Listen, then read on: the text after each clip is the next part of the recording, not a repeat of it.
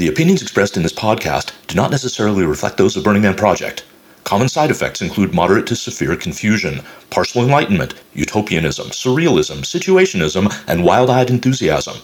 If you have frequent thoughts of a transformative nature, you should continue listening immediately. Ask your life coach if you are spiritually healthy enough for this podcast. You are listening to the Burning Man Philosophical Center. I'm Caveat. Existential psychologist Kirk Schneider says that the experience that most makes us human is that of paradox, that we simultaneously experience ourselves as powerful and weak, knowing and ignorant, alive and constantly on the edge of death. Our humanity, human nature as we know it, comes from the living and embodied experience of these paradoxes. But our digital avatars and AI are standardized and certain, where we are conflicted and struggling. The machines we have built to create enormous material prosperity are designed to replace our lived experience of paradox with smooth and seamless living in which we don't have to struggle with anything at all. The result, Schneider says, is that high tech is great at fulfilling our material needs and terrible at addressing our existential ones. Kirk Schneider is our guest in this Philosophical Center podcast, discussing how we embrace our technology while retaining our humanity. Kirk Schneider, you've written that what makes us human is our experience of paradox. Could you tell us more about that? Yeah, my deep sense is that perhaps at the core, what distinguishes us most from perhaps other animals, but I would certainly say AI and robotic technology, as far as we've gotten anyway, is that we experience life in very contrasting and even contradictory ways. I think this was one of the great discoveries of Freud, actually.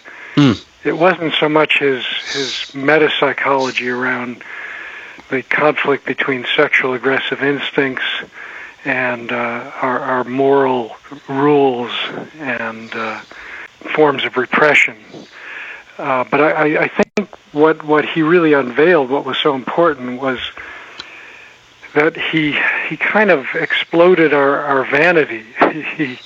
He exposed the very real notion that humans experience very mixed reactions, mixed feelings about so much of our lives, and there's very little that's pure and that's regulated in a simple and linear way.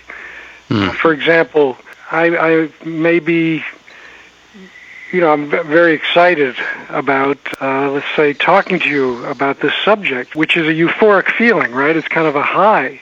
Mm-hmm. But at the same time, I have some trepidation or some anxiety or some insecurity about talking to you, because I'm risking myself. I'm being vulnerable. And yet, this is the stuff of life. I mean, anything that we invest in with passion, whether it's this call, whether it's a friendship, a love relationship, artistic project, or maybe some kind of business endeavor, we often have many layers of feelings about it, feelings and thoughts, and that's part of what gives those investments intensity and life. Otherwise, we'd either be kind of passive lumps of clay, indifferent, going through motions, or we'd experience everything as a high, which probably would make nothing very high after a while. Right. And this notion of paradox, which involves contradiction, seems to speak to a whole different approach to, well, I mean, you've written about this explicitly, to how we live our lives and how we think of ourselves as human beings and what it means to be a healthy human being. Right. Yeah, I mean, I think that in our native state, we are both small and fragile and vulnerable before the vastness of creation and powers way beyond us. We're helpless. We're helpless creatures in many ways. we can't do much at all about forces beyond us. But at the same time, we also have a great capacity to transcend, to be bold, to take risks, to venture out, to imagine, create.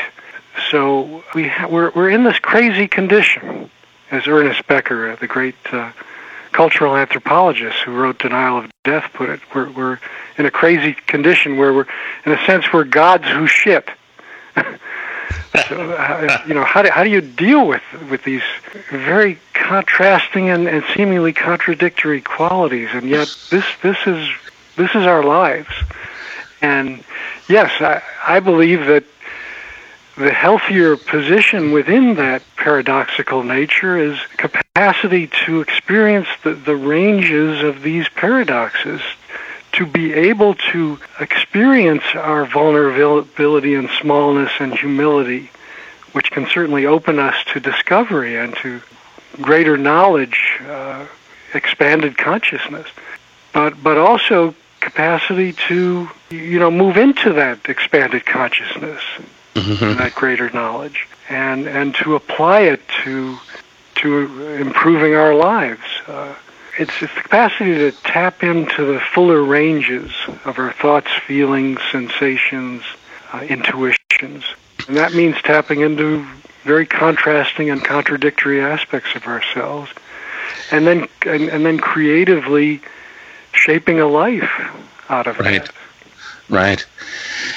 An interesting connection to this with artificial intelligence came up in a conversation I had with an AI researcher, Dr. Christoph Salja, who has suggested that the issue we're facing with AI, one of many, but one of the central issues, is that we try to program artificial intelligence to be static, to work with the world as it is now and make decisions that are based on the issues that we have now, when of course everything changes so much that this is a sort of a futile gesture. It almost guarantees a catastrophic failure down the line. So we need to try to program it to understand, and let's put that in quotation marks, but that situations are going to change and that sort of dynamic robustness is needed. And this struck me as very similar to the points you make about what it is to be mentally healthy, that in fact mental health is not a static state that you say, okay, it's optimized now, you've got it, don't change anything, but it's the ability to better engage with this paradox, with its dynamic processes, to change, to grow, to engage with the world. And there seems a really interesting connection here. I think there is. I call that healthier state or more vital state the fluid center.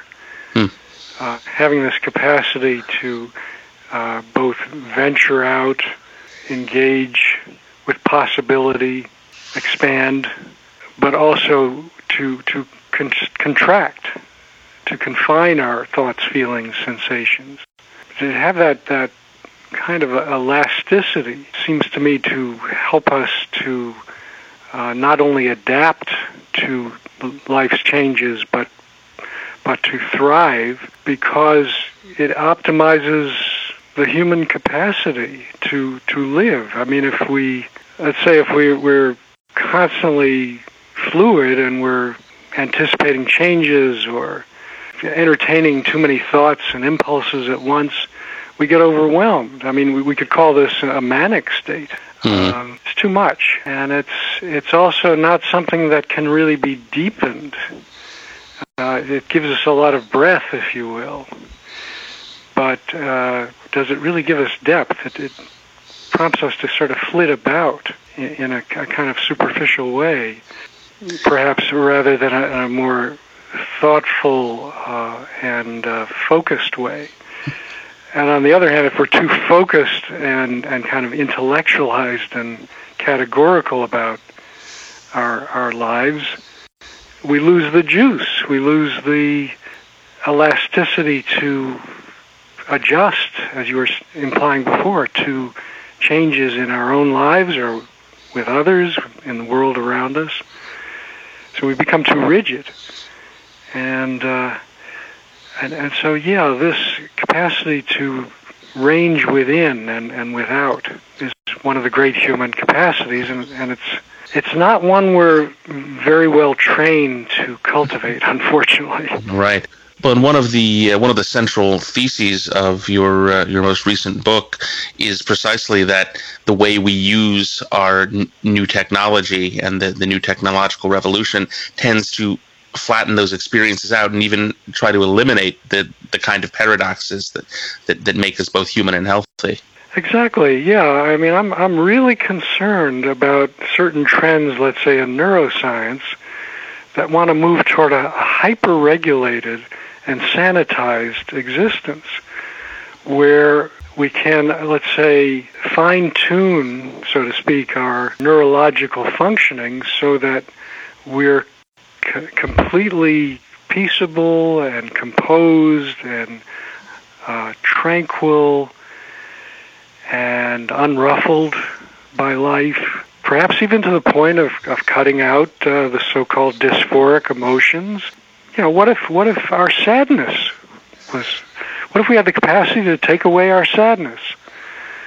What if we had the capacity to take away frustration? If we have the capacity to take away our anger, our loneliness, perhaps even our envy? Mm-hmm. Have we really thought through the implications of these kinds of moves? I don't think we have. I don't think we realize the price that could well be paid by too much, as you say, flattening out and regimentation or regulation of our lives. Even though, of course, there's some very positive things there. I'm not trying to paint this with a completely broad brush, but we don't look at the other side enough, the paradoxical side. Right. Well, and if we are indeed, using the technology to remove the experience of paradox, then we are in fact becoming more machines ourselves, and not in a positive way necessarily, but in that reductive sense. Well, this is what I call roboticism. I mean, that's one of the main concerns of my book is our move toward what I call roboticism, which is not only the increasing emulation of machine-like behavior or the machine model for living, which emphasizes speed, instant results, appearance and packaging, but it's the prospect that we are actually becoming machines, and that there are very strong human interests in having us become machines. This is what concerns me a lot. Mm-hmm. And certainly people like Kurzweil have written about this in terms of the singularity, the point at which the human and the mechanical will no longer be distinguishable. We're kind of moving in this direction in some areas of medicine, and I would claim that we're moving this way in terms of how we're being manipulated by powerful corporate and governmental forces. Mm-hmm. There's often a profit motive in dehumanization. Very definitely a profit motive. If you think about it, I mean, this kind of emphasis on efficiency, the efficiency model for living, fits right into our whole socioeconomic model if it does not include a moral aspect. Right. That model is basically amoral, as I understand it. I mean, capitalism without any social consciousness, or with, let's say, little attention to the intimate lives of people, intimate experiences of people, is a recipe for a takeover of robotics. Mm-hmm. You wrote actually that high-tech solutions tend not to fulfill existential needs, purpose, connection, awe for life, that those are precisely the things that we don't seem to be able to in any way improve our ability to grasp when we turn to technology. Yeah, it's a concern about the capacity to pause, to be more present. I really see presence as foundational to what might be called the core of human experience. And I don't say any of these things in absolute terms. I'm enough of a postmodernist to shy away from, dogmatic declarations. But I'm talking more as somebody coming from a a phenomenological view, if you will. What I've experienced in my own intimate life, what I've seen of the intimate lives of others as a therapist, as a participant in the world. But it seems to me one of our most valued qualities is the capacity to slow down at times, to be more present, more attuned to our here and now experience within ourselves and toward others. And that means many of the contrasts and contradictions that we experience that kind of keep us on the edge of discovery, rather than having some programmed path, which certainly could, narrow our perception and flatten our experience. One of the things that has come up in these conversations I'm having with people is this idea, first expressly stated by Sherry Turkle, that we need to practice being human, that we've reached a point where in order to make our technology successfully work for us, we ourselves have to practice our humanity. And I'm wondering, what do you think that would involve? How would we do that? That's a great question, and extremely relevant. Well, certainly the move toward developing a capacity to be more mindful, a number of the meditative practices that people have been adopting, I think those can be helpful, especially if they're not turned into technologies or means ends kinds of experiences. Like if you meditate, then you will make more money at work, or you'll be more functional in a almost mechanistic way, right, in a relationship or at the job or what have you. But I think that we need to bring things like great conversations, exploring classic books. And I don't mean this from a chauvinistic Western standpoint. I mean books that really move us, and questions of why they move us, how they move us, and be in conversation with others about this. This is certainly a wonderful, and I hope not diminishing, aspect of childhood and of a parent-child relationship, where the parent really sits down with the kid and explores what does Harry Potter bring up in your own life, or how does magic and imagination play out for you, or how do these characters maybe reflect what you see in your everyday life. Same with movies. We can use these wonderful artistic stimulants for exploring. I think whether it's hiking or immersing in the ocean, or it's getting down and dirty in the mud, in a ball game of some kind. I mean, all these things can help us to be in greater touch with, or as you say, practice being more fully present. Especially, again, if we're brought up to be able to pause, to have the capacity to be more present, more aware of our life experience and of moment-to-moment experience. So much really relates, I see it as relating to the major sectors of our lives. We need to bring this, what I would call awe-based consciousness, which comes out of fuller presence, sense of humility and wonder, or sense of adventure toward living, to our child rearing, to our educational system, even to our work setting, where perhaps we could have time that's almost built in for employees to discuss the meaning and the implication of their work with each other, with their employers, maybe in some way with their community. The time to really open up to what am I doing here? What's this about? How is this playing a part in the larger picture of life?